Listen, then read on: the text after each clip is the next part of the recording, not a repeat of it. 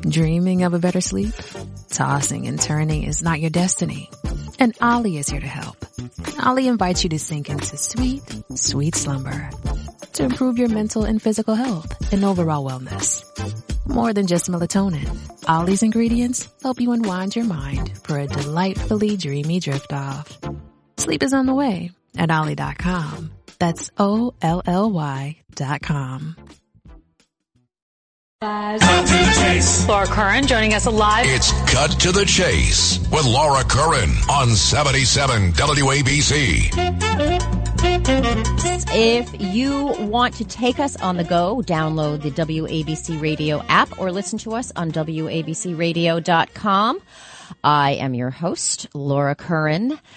Okay, so Crain's New York calls it New York's stupidest law. The New York Daily News says the scaffold law drives up the cost of construction, and the New York Post, says it's long past time for New York to do what 49 other states have done, and that is scrap the scaffold law. So what is the scaffold law? It was enacted in 1885 to protect construction workers, so it has a great intent. But what's the problem? I'm talking now to Tom Stebbins from the Lawsuit Reform Alliance of New York. He has been published in the New York Times, the Wall Street Journal, The Economist. He's been on Fox and NPR talking about this issue. Tom, welcome to Cut to the Chase. Great to be with you, Laura. So New York is the only state to have this scaffold law. What is it exactly? So what the scaffold law says is that if there is a gravity-related injury on a work site, it is the fault of the contractor and the property owner under almost any circumstances. So if the employee is intoxicated, if the employee violates safety standards, doesn't tie off, doesn't put it, none of that matters. So unlike any other part of our civil justice system, whether in New York or in any other state or country, go to court and really plead your case and apportion fault. Law in New York essentially says the fault is automatic, and that's above and beyond workers' compensation. So workers collect workers' compensation, and when workers' comp was put into place, most states got rid of their versions of the scaffold law, and they said, all right, everybody's going to get paid on workers' comp. But New York kept it around. And then fast forward many, many years, attorneys really realized, oh my gosh, this is a goldmine. We can sue everybody for negligence all the time, even if there isn't negligence. And so that's why if you're ever, watching TV in the daytime, you're going to see a lot of ads for personal injury lawyers about worksite accidents and see people in hard hats because they can't lose. That's the way the law is designed in New York. It's interesting. As I was preparing to speak with you, of course, I did a Google search. And when you put in scaffold law, I got a lot of personal injury attorneys' websites Your come Google up. will never be the same. Yeah. Oh, Lord. What am I in for? So obviously we want to protect workers, but it sounds like what you are concerned about is this absolute liability standard, whereas if the worker was drunk or refused to wear the personal protective safety equipment or whatever it is, it will still be the boss's fault. And that's why this law does not actually make people more safe.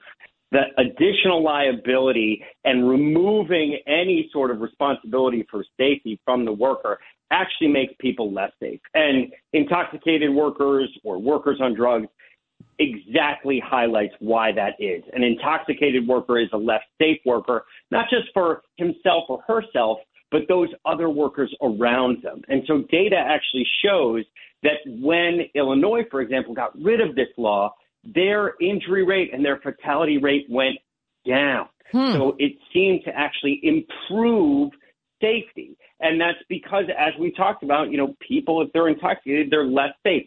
And then there's also just abuse. The call we get most often in our office is a small business owner who has somebody first day on the job.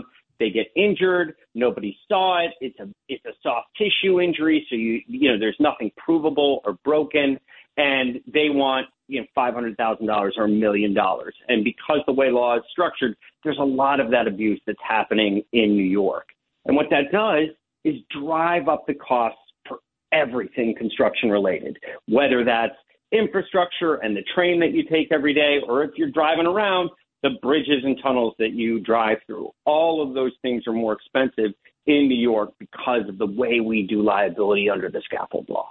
I'm Laura Curran. I'm speaking with Tom Stebbins from the Lawsuit Reform Alliance, and we're talking about how the scaffold law makes living and building in New York really more expensive than anywhere in the country. So you talk about bridges, tunnels, I think of schools, there's a lot of money. How much money, how does this translate to the average person who, if I pay my school taxes or I'm paying my bridge and tunnel taxes or whatever they are, does this affect my tax bill? Absolutely. I mean, nobody commissions more construction than our government and our government entities. So the School Construction Authority is a great example. The School Construction Authority looked to get a new insurance policy, and it was going to cost over $200 million for the School Construction Authority's policy. And yet they talked to their colleagues in New Jersey, and it was a fraction of that. And they said jokingly that they could bus all the kids from New York to New Jersey and still save money, given how much it was costing them. So whether it's schools, whether it's bridges, the estimate on the Tappan Zee Bridge was an additional $200 million. The estimate on the Hudson Gateway project was north of $180 million. This is real money that could be spent on far better things than liability. And in case you're wondering, is this in fact the law? Well, span a border, so a New York to New Jersey project, the liability costs, the lawsuit costs on the New York side of that same bridge are double what they are on the New Jersey side. And that is precisely because of the scaffold law, which critically does not necessarily have to do with scaffolds. I don't know how it got that name, but it's simply just for construction liability. It's really funny because it's gravity-related injuries. Well, everything we do is gravity-related. So yeah, and a contractor joked to me, he said, so if it happens on Earth, it's my fault. And that's about right. That's about right. Unless it's basically fire, then yeah, it's going to be a scaffold law claim. Actually, there was recently a case where somebody was shocked, and typically electrocution or anything like that is not scaffold law, but then they fell. And so they sued, of course, for the fall, not for the shock, because under the fall, they could collect no matter what, whereas the shock was clearly their fault. And so because they forgot to turn off the wire. And so they were able to essentially collect for the fall, which is never going to be their fault, even though the shock that caused the fall was their fault. If that makes any sense. It makes yes, I can, unfortunately I can see it. Good. I'm talking to Tom Stebbins of the Lawsuit Reform Alliance. I'm Laura Curran. On Cut to the Chase, we're talking about the scaffold law. Now, it's interesting what you say about New Jersey, because we all know that the Northeast is a very expensive place. The equipment's more expensive, the labor is more expensive, but you're talking New York and New Jersey. We're right next to each other. And yet there is such a stark difference in the cost of construction because of this one law. Yeah. So, and it's a competitive disadvantage. And we see people, businesses, small businesses that have businesses on the borders, and they're losing business to the people on the other side of the border who are not paying the insurance and oftentimes crossing the border without telling their insurer, so that they can take that business at a far less cost and do the projects and take them away from New York businesses. So, Tom, this is, I got involved in politics 10 years ago. This was an issue back then, and nothing's changed. How do you move the needle on this? Yeah, I think it's so important for everyone to understand how this affects them, regardless of your policies, right? If you're more Republican, you're worried about taxes, well, this is a drive on taxes. If you're worried about affordable housing, this is limiting our ability to make affordable housing. If you're worried about transportation, school construction, anything that requires building, well, that is something that the scaffold law dramatically impacts and dramatically adds to the cost. So I am hoping that more and more people really learn. What are the headwinds? Who's the opposition here? Well, it's those same personal injury lawyers that you see advertising all the time. Governor Cuomo once called them the most powerful political force in Albany. And that's because they give massive amounts to state government to keep this in place. And they get these multi-million-dollar payouts that you read about that they often are touting in their ads, and then they take a portion of that and they're sure to drive that back into the pockets of the Albany politicians to keep this in place. Where is too? Oh, go ahead. Sorry. I think you and I were going the same place. Critically, too, the unions have been opposed to reform, and it's unfortunate that they are because, again, the data shows that this makes things less safe. It also makes things more expensive. And by making it more expensive, it's driving contractors to non-union labor. And so if the unions really want to make sure that they're getting those jobs, anything that they can do to reduce the cost of those jobs is something that they should really support. And fixing the scaffold law would absolutely reduce the cost of those jobs and hopefully get more people to use union labor. So we hope that the unions will come around. Unfortunately, they've been opposed to this for so long that I think it's hard for them to shift gears. And the trial lawyers are constantly giving them money. If you go to any union event, you know, the clam bake is sponsored. The top 5 platinum sponsors are all personal injury lawyers because they know that support is so important, and so they pay for it in those kinds of sponsorships. Interesting. You know, I've got a lot of friends in the building trade, so I will absolutely be speaking with them about this. And, you know, I think what would be most persuasive is the fact that this actually keeps workers safer than what's in place now. Yeah, it absolutely does. And the data really shows that. And of course, they don't ever want to have any sort of liability on them. But if I used to work in construction. I used to develop wind farms. And a union person once told me I spend 95% of my time protecting 5% of my guys. Yeah. Right. And I think any union leader would tell you that. Yeah. And so why are we putting together policies where the guy that shows up drunk at work or high on the job is protected if he causes an injury?